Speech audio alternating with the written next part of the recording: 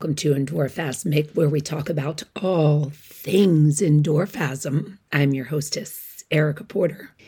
So I think it's important for you guys to understand who I am and why I felt it necessary to write Eat That Monkey, Now is the Time to Change Your Life, and to make the decision to do a second edition that focuses on the monkey, but also the endorphasm mindset, as I feel that Eat That Monkey really was a stepping stone to the catalyst to what is now my philosophy behind the endorphasm mindset. My name is Erica Porter, and as most of you know, I'm extremely passionate about living a life of total wellness and authenticity. I'm dedicated to empowering others so that they can lead healthy, productive lives, and I'm devoted to my mission and never plan to stop.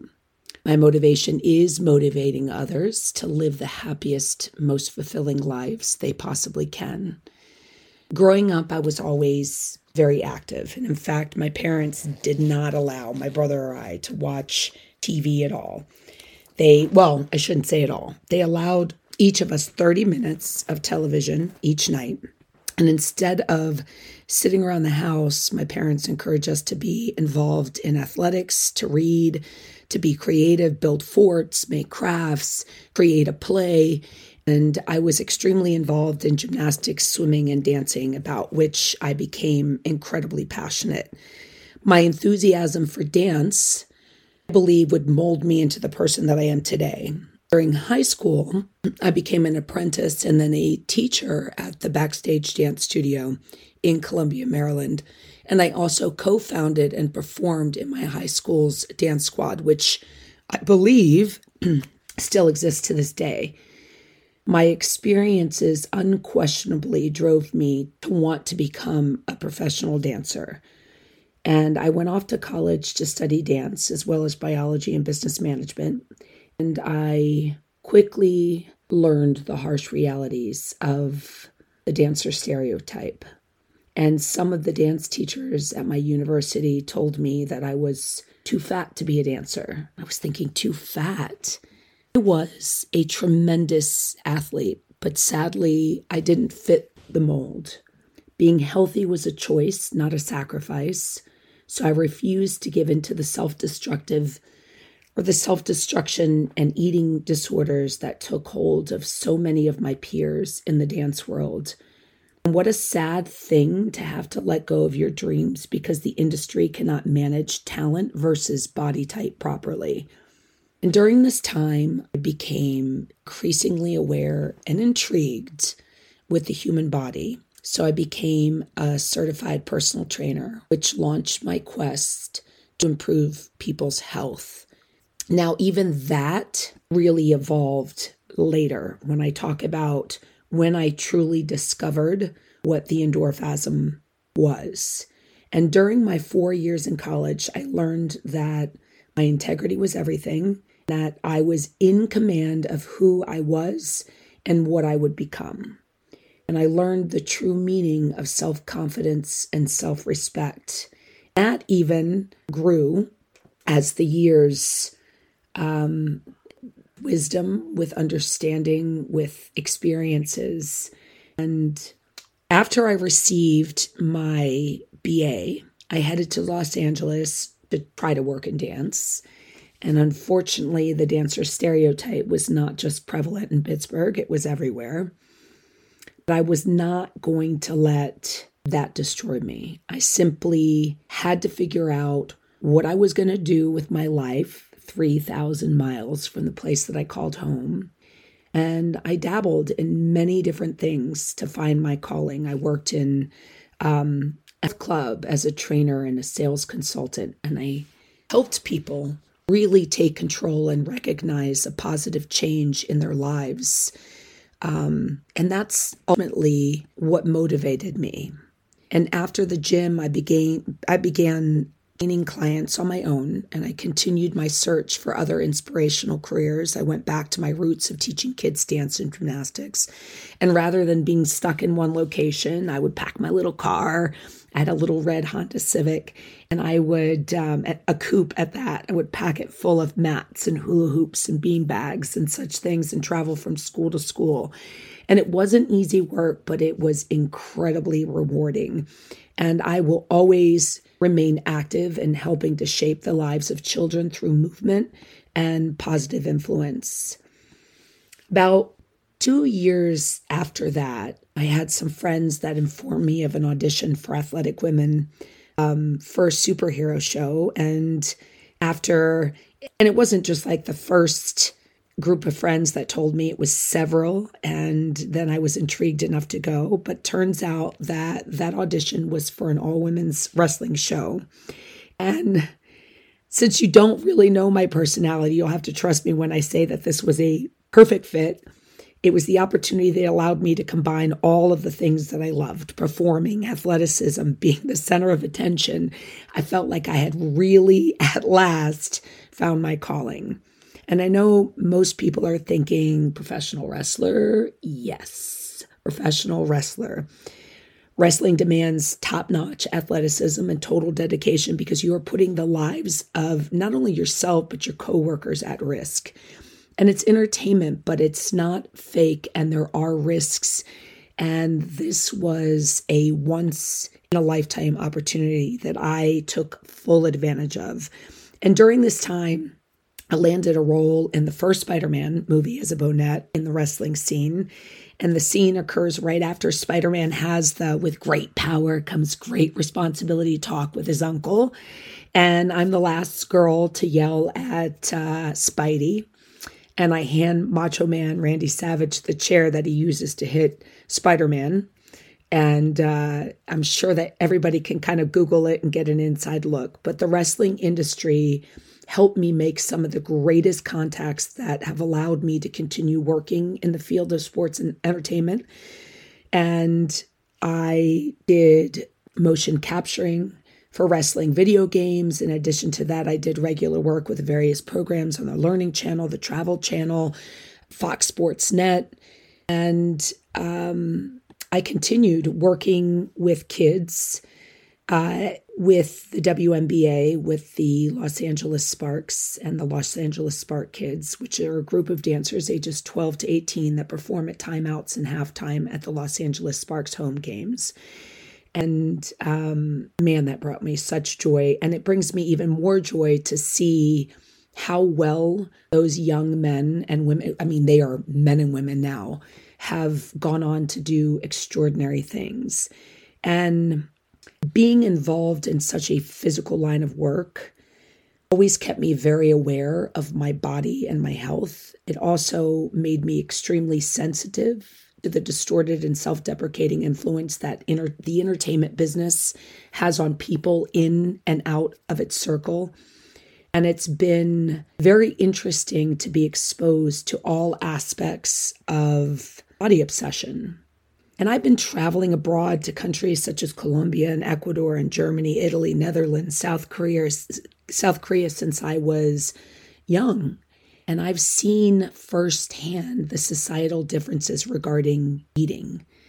When I'm visiting other countries, the absent-mindedness of the people in my own country becomes more apparent. People in other countries have a tendency to eat to live and not live to eat. And they take more time to enjoy their meals, and they eat whole foods, and they eat cheese and bread and drink wine. And recall correctly, many of the popular diet books state that bread is evil and makes people fat. There is not one food that makes any particular person fat. It's too much of anything that makes people fat. It's lack of movement that makes people fat. I don't think that you need to eat salad at every meal or run a marathon to reap the benefits of a healthier lifestyle. And each person has different nutritional needs, different requirements. And if you feel as though you're suffering from an illness that makes losing weight more difficult, then consult with your physician. I understand that Some people have a specific medical condition that makes losing weight more difficult. But I do believe that so many people throw in the towel and admit defeat because they think optimal health is impossible for them. I do not believe that that's true. I believe that some people invite that monkey, or maybe didn't invite the monkey, but allow him to stay. You might ask, what's my monkey? And yes, I too have a monkey. I've battled with excessive overeating for much of my teenage and young adult years. I have a love-hate relationship with food. I used to. My friends were always amazed at how much food I could consume without gaining weight, but I would take it too far because people found my food consumption so intriguing and I liked the attention. I would go overboard and eventually began to lose control of my eating habits. My monkey had arrived. I have gone through the self-loathing and depression associated with feeling out of control, and I didn't like this feeling. I'm a person that needs a lot, if not total control. I'm aware of this through self-analysis, and I work at it every single day, still to this day. Otherwise, it's easy to slip back into old habits. I know that I would be doing myself a disservice if I allowed that to happen. So you see, my monkey will remain social acceptance and needing attention. And I believe that there are so many people that have a similar story. And through all of my endeavors, current and past, I've learned that what makes me happiest is educating people on becoming healthy and helping them understand how to rid themselves of their monkey. And I remain committed to learning and understanding health and nutrition. I've continued my education by becoming a lifestyle and weight management coach. My work helps me remain grounded and it helps me stay true to myself. And I don't know everything and I do not pretend to, but I make it a point to learn something new every day. I listen to people's needs and their desires. And every person I have worked with has a different need, a different desire, a different goal. They each have their monkey to remove. And I believe the exploration of movement as the foundation for a productive, fulfilling, rewarding, most excellent life is what ultimately given me a path moving forward. I believe that the human body was designed to move and that your human body is no different. And the exploration of the endophasm and its mindset as the nucleus of life itself is my mission. I believe in leading by example as a positive, relevant, insightful, thoughtful, loving, determined, smart example of humanity. I am a fitness and lifestyle and weight management specialized, recognized for my get the monkey off your back mantra, signature ever-present high energy personality, direct to the point delivery, and of course, my athletic accomplishments. I am a mother, businesswoman, motivator, fitness expert, wow superhero professional wrestler, happiness junkie. But most importantly, I am a human being that is challenged with the same choices as everyone else regarding fitness, success, family, happiness. Now thriving with stage 4 breast cancer, my entire 28-year professional career has been dedicated to helping individuals understand that they exercise, and yes, pun intended, tremendous control over these aspects of their life. Movement is a prerequisite for a balanced, fulfilling, and fun life. It is the fertile soil which all other worthy life pursuits are rooted and the ground that keeps us stable in times of trouble. June of 2020, my resolve was put to the test. Stage 4 cancer diagnosis. My profession, life philosophy, the entirety of who I am was put on trial. I, Erica Porter, Jungle Girl, am wrestling with cancer, but I know how to take it to the mat. I've decided to continue to challenge and set goals for myself, I have evolved into a powerful, inspirational, and motivational keynote speaker. Has been seen by thousands of people and invited to share my story with audiences nationwide. I give provocative, inspiring, and always entertaining talks. I hope to do the same with the Endorphasm Mindset Handbook, which is the rewrite of Eat That Monkey, living that authentic, badass life. And working in Redondo Beach, California as a personal trainer over 25 years ago, I loved the opportunity to lead people down a path of health and wellness that my career afforded me. My performing arts background provided a unique perspective on the joy movement can bring to life, and physical training was a natural extension of that work. And in 1998, when group fitness was booming, I found myself in a boot camp class at the Gold's Gym in Hermosa Beach, California, and that really is the moment that my life would be changed forever. And there were men and women, young and older, every ethnicity, every body shape, and every one of them pushed their limits as individuals and as a collective. It was beautiful. It was like a dance with more pure purpose. And we weren't trying to impress judges or an audience or even each other.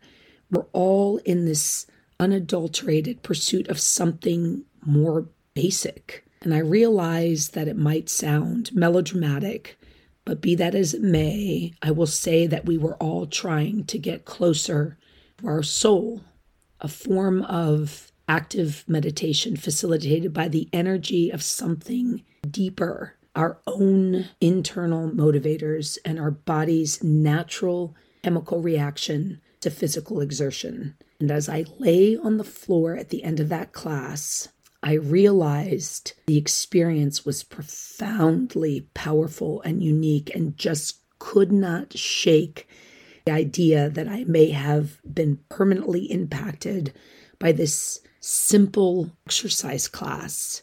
And for the first time as a young adult woman, I was amazed by what my body could really do, but maybe even more importantly, how I felt doing it. And I tried for days to articulate what I had experienced, and there were no just word or description of it that I could find, although all the active people I described it to understood what I experienced because they had felt it too.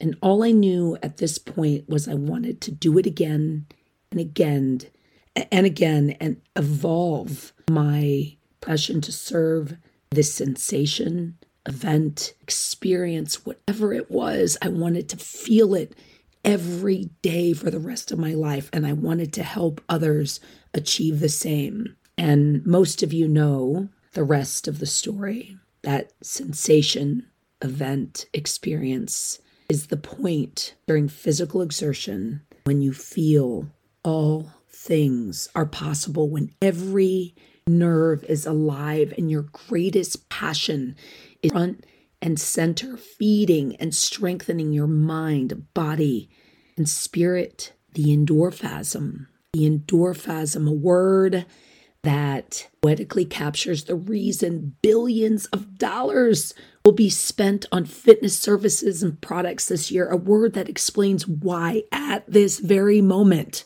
right, as you're sitting here listening to this podcast, that our friends are sweating it out at whether it be CrossFit or Orange Theory or Barry's Boot Camp, the YMCA, the thousands of boutique studios in the world, or on a bike, a trail, a treadmill, rower, ski slope, or in the pool, whatever your mechanism, the end game is the endorphasm, a word that became the most dynamic lifestyle brand because it transcends all physical pursuits. It is undeniable because all roads lead to endorphasm. It is the reason we just do it. It is the reason we protect this house.